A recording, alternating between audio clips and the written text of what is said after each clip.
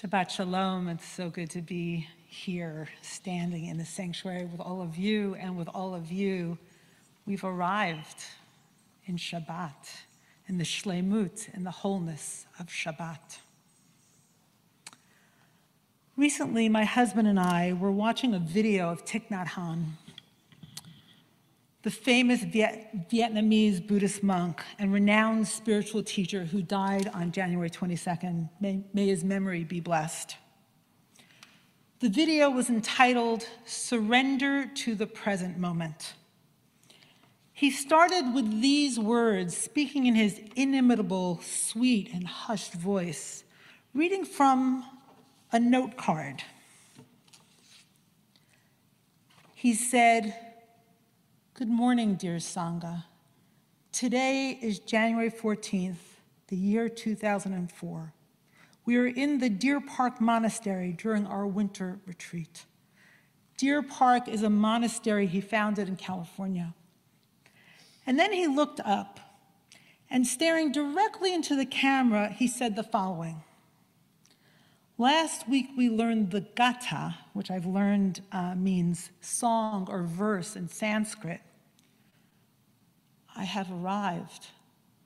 I am home. In the here, in the now, I am solid, I am free. In the ultimate, I dwell." He then proceeded to give an hour-long talk without looking at a single note. At some point, my husband turned to me and said, for the date and location, he needs a note card, but for an hour-long talk, he doesn't need a single note? My husband is an investigative reporter. He doesn't miss a beat. My husband and I discussed that Thich Nhat Hanh seems to live on a different plane of reality than the rest of us. As he himself says, Thich Nhat Hanh, in the ultimate. So much so that for basic details of the world we all live in and don't think twice about and don't need note cards for, he needs to read them off a card. I mean, he needs to take notes on that and just try to remember where he is and when it is. But what is second nature to him is spiritual reality. He can as easily talk about spiritual reality as the rest of us can say, "I'm in New York City, it's February 11th, 2022. So I've been binge watching a lot of his videos, if you can binge watch Thich Nhat Hanh. It's not exactly like Netflix, but I'm finding it strangely exciting and compelling. And he describes the place that he lives, the kingdom of heaven. And I know for some of us, kingdom is a stumbling block. So if you can, translate it in your mind so you hear the deeper truth of what he's saying. He describes the kingdom of God in this way. The kingdom of God is available to you in the here and now. But the question is, are you available to the kingdom? Our practice is to make ourselves ready for the kingdom so that it can manifest in the here and now. And in fact, that's kind of what I've been feeling in Tefillah tonight, that something of divinity is manifest here and now, is dwelling amongst us. You don't need to die in order to enter the kingdom of heaven. In fact, what you need to do is to be truly alive in order to do so. Elsewhere, he calls this kingdom, the pure land of the Buddha, saying it's not just an idea, it's something, he says, that you can taste, you can touch, you can live in your daily life. Which I think brings us directly to the Parsha that we're in, and also last week's Parsha, which talk all about the building of a sanctuary for God to dwell in. And in fact, God shows Moshe a blueprint for the sanctuary up above, a tavnit, right? A kind of paradigm for what we're building below, for this sort of divine image that we're making manifest below. And in this week's Parsha, all about the priestly clothes.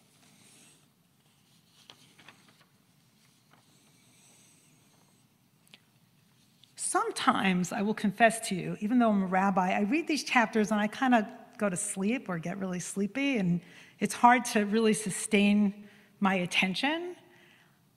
But then, when I think about what it's really about, that God wants God's presence to dwell amongst us, that God wants to be closer to us, I wake up and I want to know, wow, that's how they do it?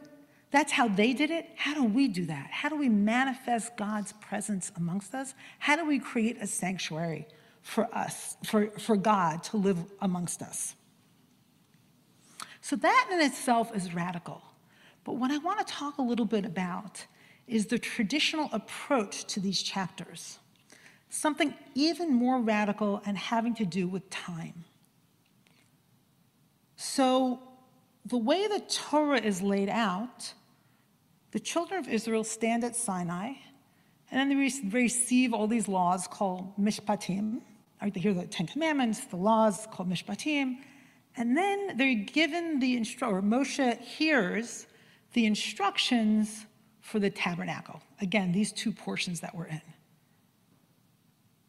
Then, right after that, the children of Israel, so anxious about Moses' presence not being with them,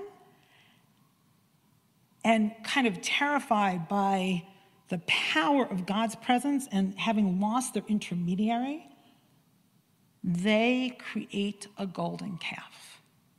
And after that, Moshe sees it, shatters the tablets, they're punished. There's some kind of forgiveness and rapprochement between Moses and God and the people, and Moses is given a second set of tablets, and right after that, they build the sanctuary. So between the ideal or the instructions for the sanctuary and the real is this sin and this shattering. But Rashi says something different. Rashi looks at these chapters and says no. And he uses a principle that's called Ein Mukdam Umuchar B'Torah. There is no earlier and later in the Torah. It's a rabbinic principle. And Rashi says no. The instructions for the tabernacle weren't given before the golden calf, the sin of the golden calf, but they were given right as Moshe was coming down the mountain with the tablets, with the second tablets, which were, the tablets that testified to God forgiving God's people. And that was the day of Yom Kippur. And the next day, the people started building the tabernacle. So these are two very different understandings of the narrative. But before we even sort of try to approach what's going on here, I just want to think about, what is Rashi doing here? How can he possibly rearrange the narrative? And what is this rabbinic principle that says, Ein mukdam umuchar b'Torah? There is no earlier and later in the Torah. So we're beyond now chronology, right? We've transcended chronology, and it reminds me of the ancient idea of time in the Greek world. Two ideas: one, chronos, which lies at the heart of chronology, and one, kairos, which is spiritual time. And I want to quote for a moment a professor of the philosophy of religion named Lonnie Cleaver, who wrote in a magazine called Artella in 2003. Chronos is sequential time. Chronos is the time of clocks and calendars. It can be quantified and measured. Chronos is linear, moving inexorably out of the determinate past towards the determined future, and has no freedom. Kairos, on the other hand, is numinous time that's chock full of presence. Kairos is a time of festivals and fantasies. It cannot be controlled or possessed. Kairos is circular dancing, time back and forth, here and there, without beginning or ending, and knows no boundaries. Now think for a moment about time. How often do you feel like you're in a forced march, right? That you're in this sort of flow of time from birth to death that inexorably just leads you in one linear direction, and you're imprisoned by that time. On the other hand, what Judaism does and what the rabbis did is giving us a gift of another kind of time, of spiritual time. So think about, like, even the Kiddush that we're going to say later tonight, right? Zikaron, L'Maaseh Bereshit, right? Shabbat is testimony, is commemoration to the creation of the world, right? God creates the world in 6 days and then rests, and we imitate God by resting on the seventh day. We've completely entered mythic time, right? Where is Shabbat in the world? Nowhere except in a myth that we're all living in that holds us, that holds us.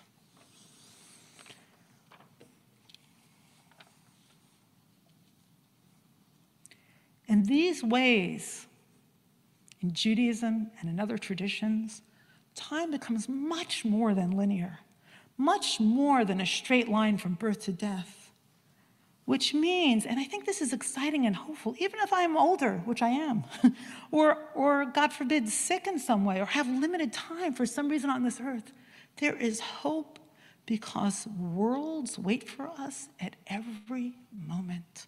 Right? Every moment we can enter the mythos of leaving Egypt or standing at Sinai or witnessing God creating the world. I mean,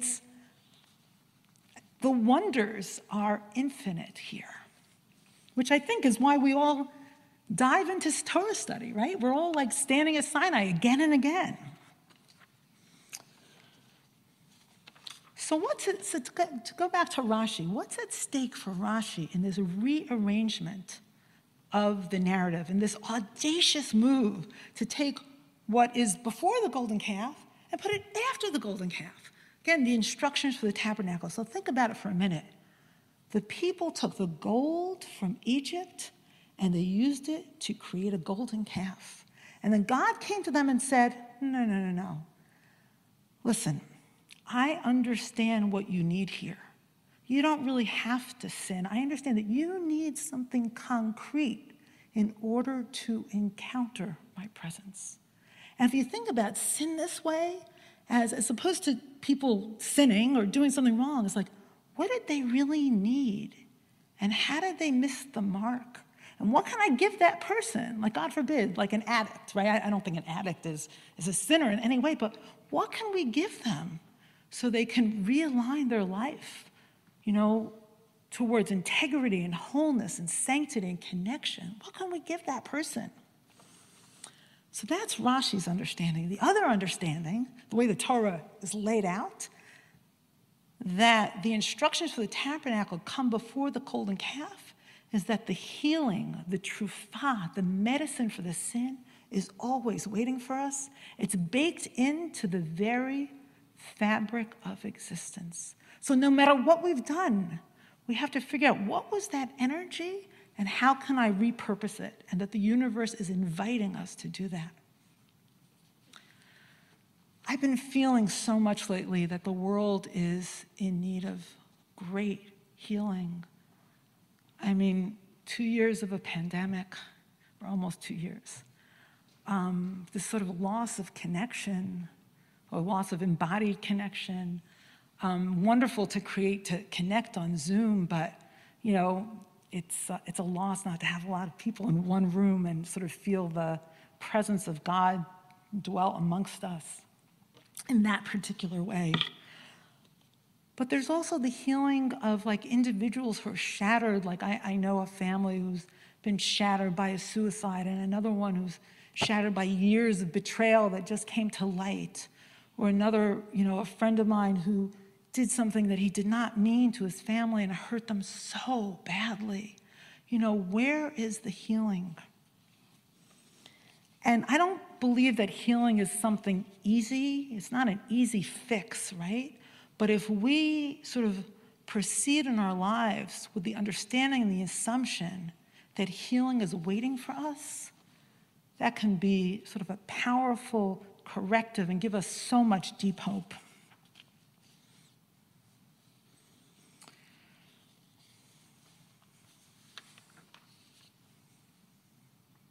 Perhaps to heal, we need to move into a deeper plane, into a realm where God's presence dwells.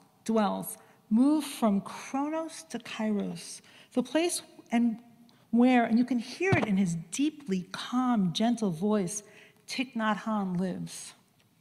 Like the rabbis, freeing ourselves from the linear time that can imprison.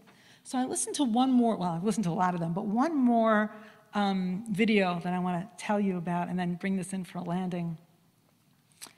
Thich Nhat Hanh has a video that's called something like, how to change the bad energy of bad habits.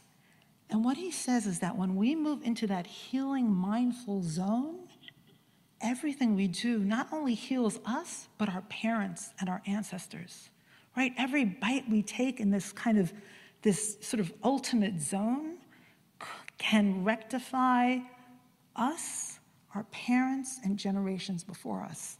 Talk about playing with time. Wow, right? That's ein mukdam u'meuchar. There's no early and late in the world.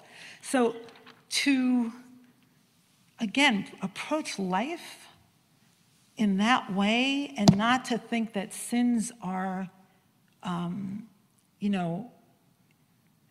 something that will sort of damage us and shatter us forever and that all is lost, but that we can stand here and help not only ourselves and the generations that come afterwards, but all the generations that came before.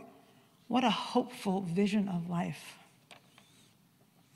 So instead of living in chronological time of dates and places, let us move deeply into mythic time, the realm of presence and reverence and awe, to echo Thich Nhat Hanh at the beginning.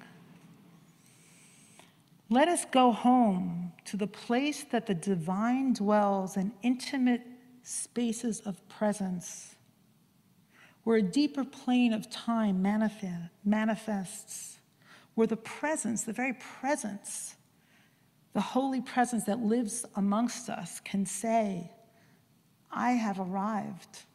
I am home. In the here, in the now, I am free. Shabbat shalom.